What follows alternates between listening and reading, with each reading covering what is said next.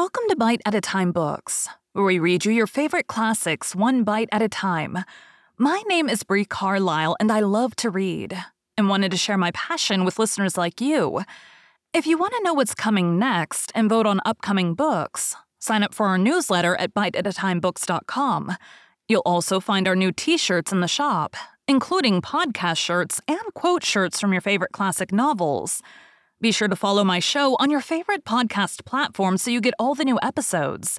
You can find most of our links in the show notes, but also our website, biteatatimebooks.com, includes all of the links for our show, including to our Patreon to support the show, and YouTube, where we have special behind the narration of the episodes.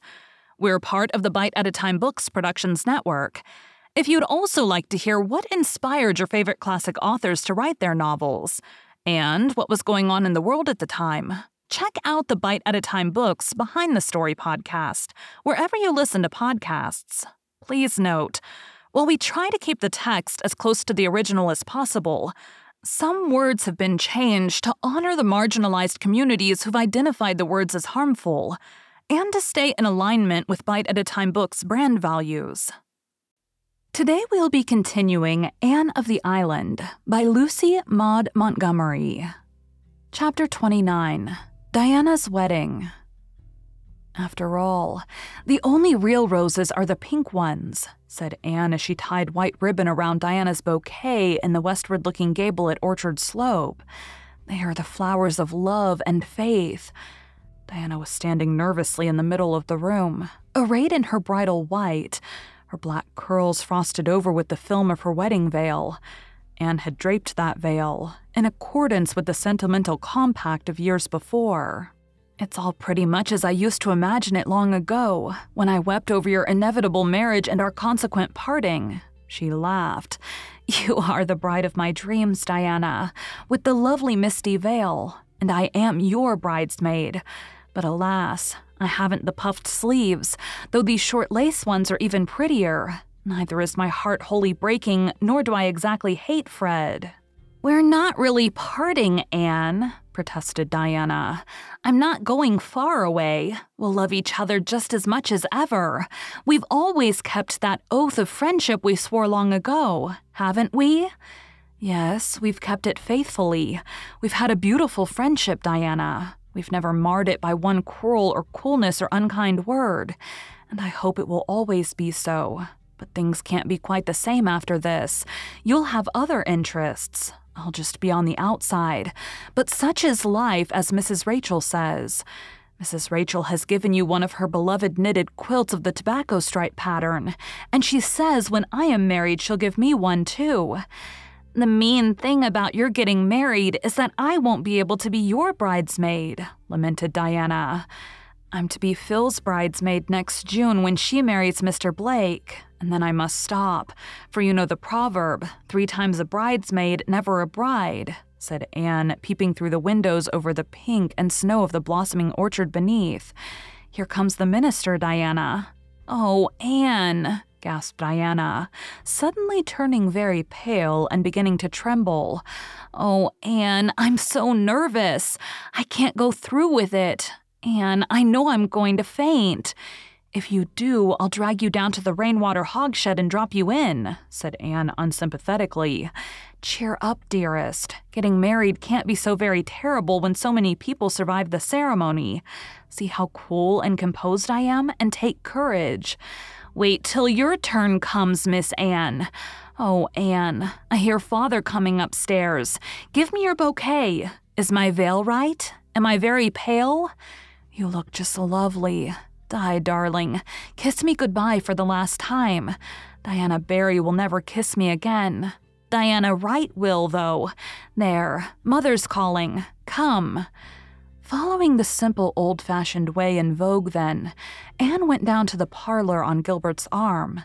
They met at the top of the stairs for the first time since they had left Kingsport, for Gilbert had arrived only that day. Gilbert shook hands courteously. He was looking very well, though, as Anne instantly noted, rather thin. He was not pale. There was a flush on his cheek that had burned into it as Anne came along the hall towards him, in her soft white dress with lilies of the valley in the shining masses of her hair.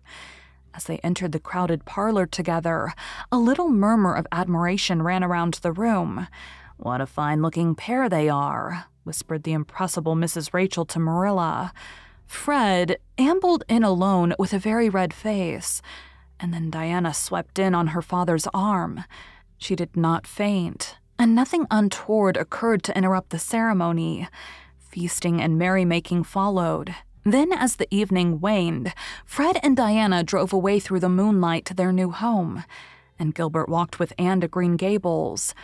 Something of their old comradeship had returned during the informal mirth of the evening. Oh, it was nice to be walking over that well-known road with Gilbert again. The night was so very still that one should have been able to hear the whisper of roses in blossom, the laughter of daisies, the piping of grasses, many sweet sounds all tangled up together. The beauty of moonlight on familiar fields irradiated the world. "Can't we take a ramble up Lover's Lane before you go in?" asked Gilbert as they crossed the bridge over the lake of shining waters, in which the moon lay like a great drowned blossom of gold. Anne assented readily. Lover's Lane was a veritable path in a fairyland that night, a shimmering, mysterious place, full of wizardry and the white-woven enchantment of moonlight.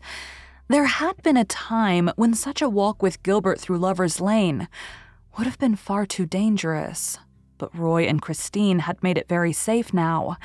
Anne found herself thinking a good deal about Christine as she chatted lightly to Gilbert. She had met her several times before leaving Kingsport and had been charmingly sweet to her. Christine had also been charmingly sweet.